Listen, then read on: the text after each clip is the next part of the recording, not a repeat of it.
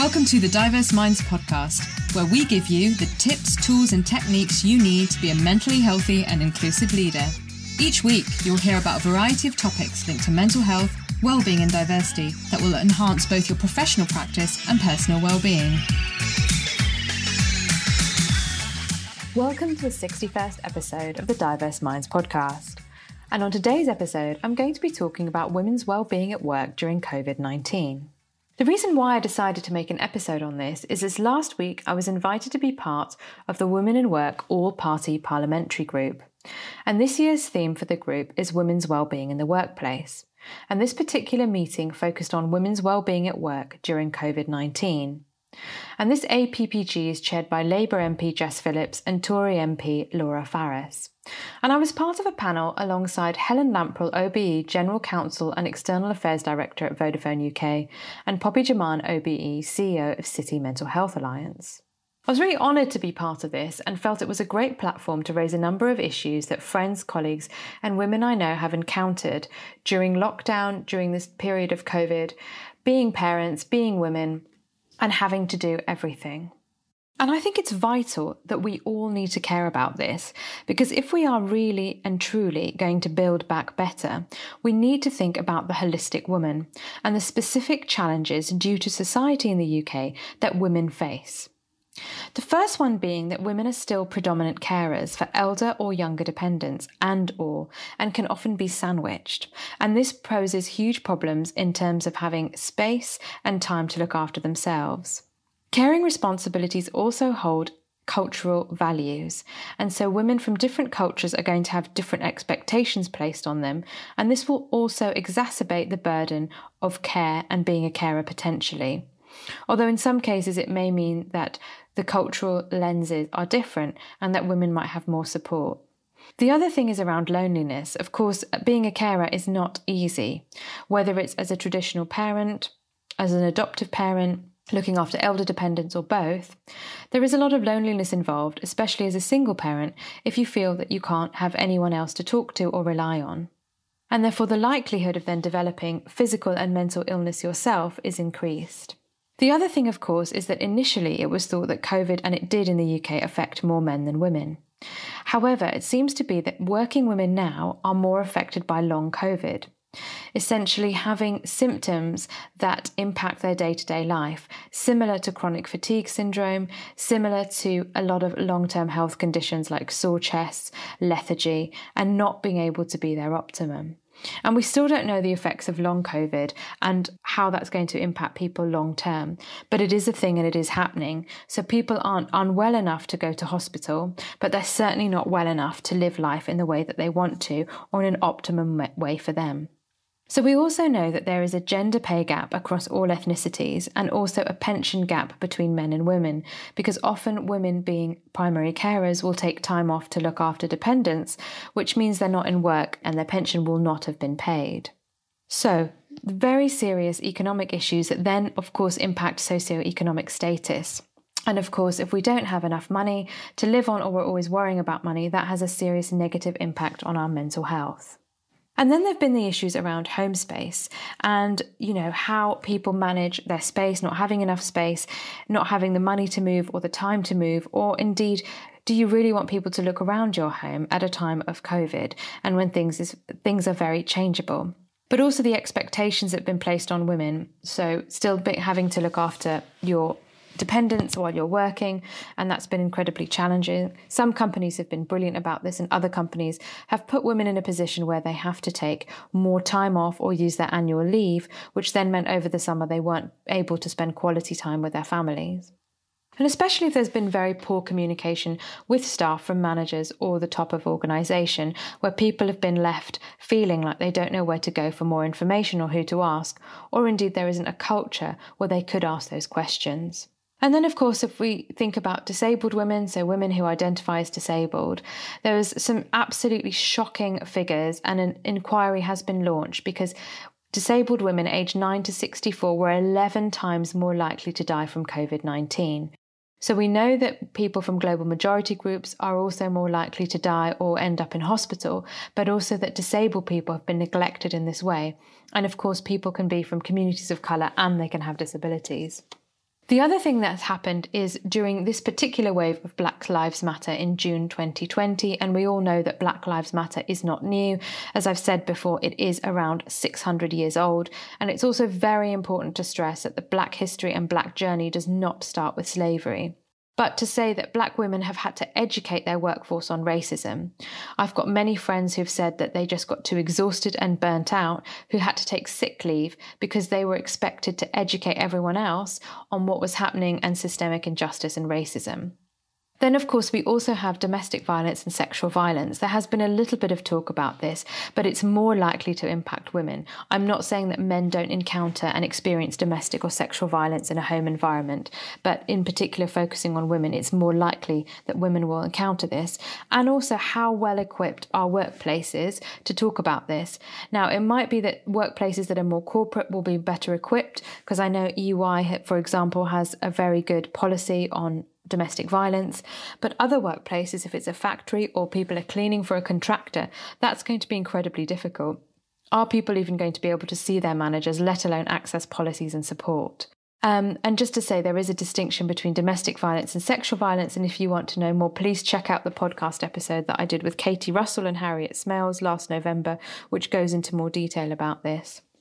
The other thing is that women will support men in many ways, and we know that men are more likely to die by suicide, so they're 3 times more likely, and also they're more likely, as a result of any mental ill health or feeling unwell mentally, turn to substances. And I say this in a non-judgmental way.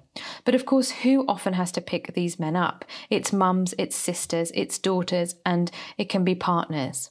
And so suicide has an enormous impact on women because of the burden it carries and the way in which women might be trying to hold and support the men in their life. And also the construct of women. So we've got binary, non-binary and trans, and women who identify differently to the gender that they were born in. And that's also absolutely crucial because of the difference they will face in terms of prejudice, discrimination and lack of opportunities.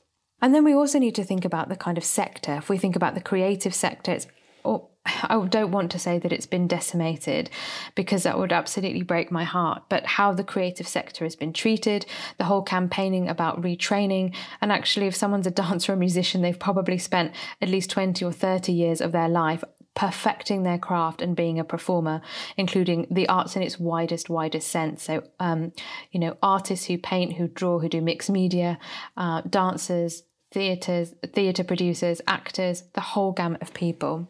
And also teachers. So in 2018, the government statistics said that 75% of teachers identified as women. And these women not only teach, but they will probably manage things within their own personal domains as well. And teaching assistants also tend to be predominantly women. So I also know that teachers have been under incredible pressure, working till midnight, 1 o'clock, 2 o'clock. And again, the lack of guidance and the ambiguity and the impact it's had on their mental health. And the other thing is employers not agreeing to women who are pregnant or over 28 weeks. The Royal College of Obstetrics and Gynecology says they should be working at home. And even though this has been the case, many employers have been telling women to come into work or that they have to start their maternity leave early at 28 weeks in order to get that. And then, of course, there's also the issue of immigration uncertainty, the visa pain that people have been through, and the lack of compensation from Windrush. So that still hasn't happened. The Windrush scandal is still a scandal. And if you want to know more, please check out the episode with Patrick Vernon where we talk about this in more detail. So I've probably painted quite a horrible picture. Women's well-being wasn't great in the first place. If we think about systemic procedures and how things were done and the way that systems are set up. So what are the things that can actually be done then to help people? So I do think there is a lot that workplaces can do. An easy thing that could be done is to create care packages with local companies, so businesses supporting smaller businesses. And this could be food delivery, this could be around if it's safe to go for massage or aromatherapy or acupuncture or any kind of care that's available. Advertising the fact that people can claim £6 per week for working at home and not making people jump through hoops with this, and actually getting payroll to send messages out to all employees to let them know that this is possible.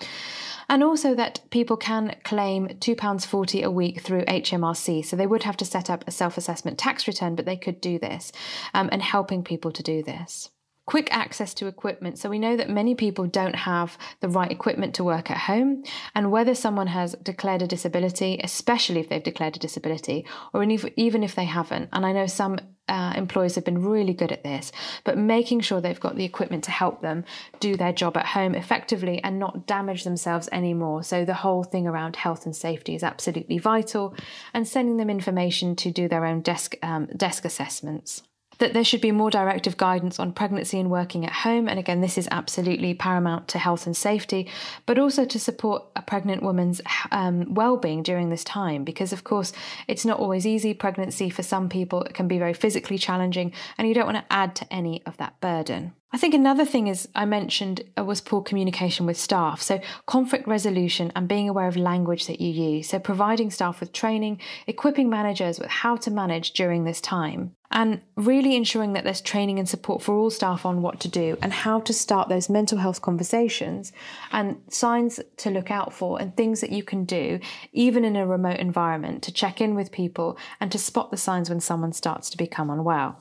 And I also wanted to mention, it's all very well me saying spotting signs online, but if someone can't even get online, and thinking about digital poverty, which was a huge issue, as we saw particularly with many students who were suffering at the hands of the algorithm. And if you want to know more about that, please check out the episode on the messy myth of meritocracy. But how can workplaces, and they can do easily, because often there's a case of bulk purchasing, their spare phones lying around, you can easily help your staff with this and ask the question and make sure they've got some access to be able to connect with, and for them to use that as a mechanism to connect with people, not just the workplace. And the other thing is to link in with organisations that can help in a proactive way. So you might be listening and thinking, well, this sounds great, but I wouldn't know where to start because our company is really small. Well, there's lots you can do. And for example, linking in with your local rape crisis or your women's aid organisation to help you shape a policy on domestic and sexual violence, for example.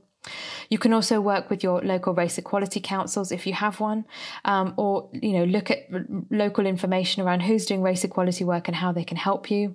And really linking in with those organisations in a proactive way, and not thinking, oh my goodness, we better do something, and contacting people in what I would call a bit of a flap.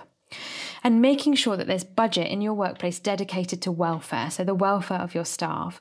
And I know budgets like this have been decimated in schools and sixth form colleges, but they do still exist. And so why not create one for your staff? So an employee assistance program is a really good place, but this might not work completely well with all organisations. So again, in corporates, it works really well, and a lot of corporate organisations have found that their employee assistance program is being accessed more regularly and more easily than it has pre-COVID, which is great. People are using it. But also to make sure that any service that you commission or that you want to provide also has inbuilt into it cultural awareness, or they're people that are culturally trained to work with people from different cultures, because it's not a one-size-fits-all. And we know that counselling and therapies can be very based from a Eurocentric model, which isn't going to work for everyone. Statutory sick pay, this is another one. So statutory sick pay hasn't been able to get people through. It's great that it's there. Of course, I'm not criticising it, but that this needs to be enhanced. And Mind have a campaign about this. If you want to know more, there is a link in the show notes on how to enhance this, particularly for people who are experiencing mental ill health, or maybe haven't got a diagnosis as such, but they are experiencing, and they are in that moment suffering from mental ill health. So that's another thing. So how could you enhance statutory sick pay? Because that's super important. Making sure that your staff are aware of their rights, because this message doesn't always reach people. And often I think this is why breaches happen, because it's very easy for people to think they have to accept things. There might be a culture of coercion or fear where people feel if they speak up, they're going to lose their job. And following on from that, really realising flexible working. And within that, the challenges with lone working and agile working. So a few weeks ago, I was a speaker at a lone working conference, and I've included the link in the show notes if you want to catch that on the replay, because there were some fantastic speakers at that. But to understand that one of the things we spoke about was of course, slips and trips in the home weren't necessarily covered under work, but now everyone, well, not everyone, but many people are lone working. So if there's a problem with your kettle, or, you were, I hope this doesn't happen, to fall down the stairs and you are working at home, it's in your working hours, whose responsibility is it? So that clarity and really understanding the difference between flexible working, agile working and lone working, and being clear about that, and where possible, giving people the options. So if there's a way that people can work in an agile fashion, if it's not safe to go to the office and their home environment isn't safe as well, what are the alternatives and what are the options? Because as we know, people who work, and if they're in a difficult situation, work can often be a salvation and something that creates a routine for them. In the most recent Business in the Community survey in 2019, 62% of managers felt that they had to put their organisation before their staff members. And this was a survey around mental health and mental ill health in the workplace. Why? Why is this the case? And this is why I tend to work with managers, because I know they're very sandwiched, having been there myself. You want to do the best for your team, but you're in a situation where you're forced to put the organisation first. And you also have to manage upwards and manage senior leaders' expectations. But of course, if this is the case, who is going to suffer? It's going to be the team and the manager. So it's absolutely essential that we look at systemic change and stop this pressure on managers to put the needs of the organisation first. And I would also say this isn't simply an issue with HR. So this goes beyond human resources. This is about a whole company approach that comes from the CEO, the COO, the CFO, the CIO, and trustees. If it's a charity, and the board, whatever your governing body is, this is not just about, go over there and HR will solve it for you. This has to be a whole company approach. And so things like train the trainer programs that help to spot the signs remotely, look at how video call burnout impacts people, tips for how to change those conversations, have those conversations, and really equipping people with the skills to have what might be perceived as difficult conversations. And the other thing to say, finally, is that, of course, the third sector really, really have taken a brunt of this in terms of funding, but also in terms of the way of the work that they've all been doing. And I also am very aware from reading things and knowing individuals, whether it's mutual aid groups in areas or just individuals getting in their car, buying extra groceries and dropping them off to people. Now, the difficulty here is that they're not a constituted charity, so they're not signed up, so they're not eligible for a lot of the grants that might be available. So how can we, and are there ways in which we can support these individuals who are picking up so much of the burden and load, and again, who tend to be women, not exclusively, of course, but who tend to be women.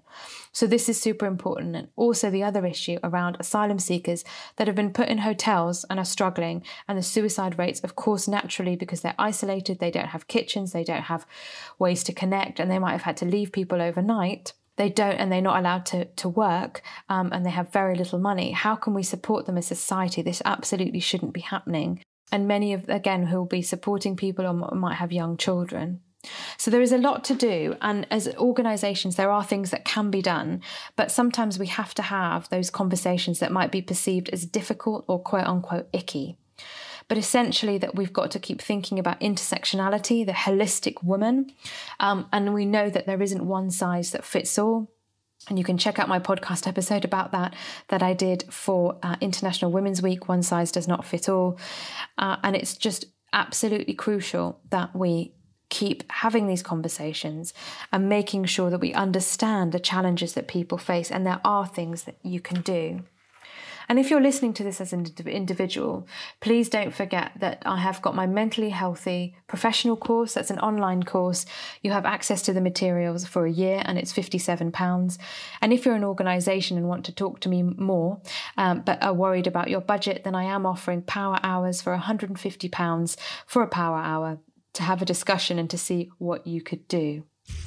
So I really hope you found this episode useful. I realise it's probably longer than I wanted it to be, but there was a lot that I needed to say, and actually being part of the APPG was a real honour and has given me a lot of food for thought. And if you enjoyed this episode, please leave me a review on Apple Podcasts. I'd love to know what you thought, and you can also message me on LinkedIn, tweet me on Twitter at Diverse Minds, or also leave something on my Facebook page, which is also at Diverse Minds UK. And I'll see you in the next episode. In November, we are going to be talking about bullying.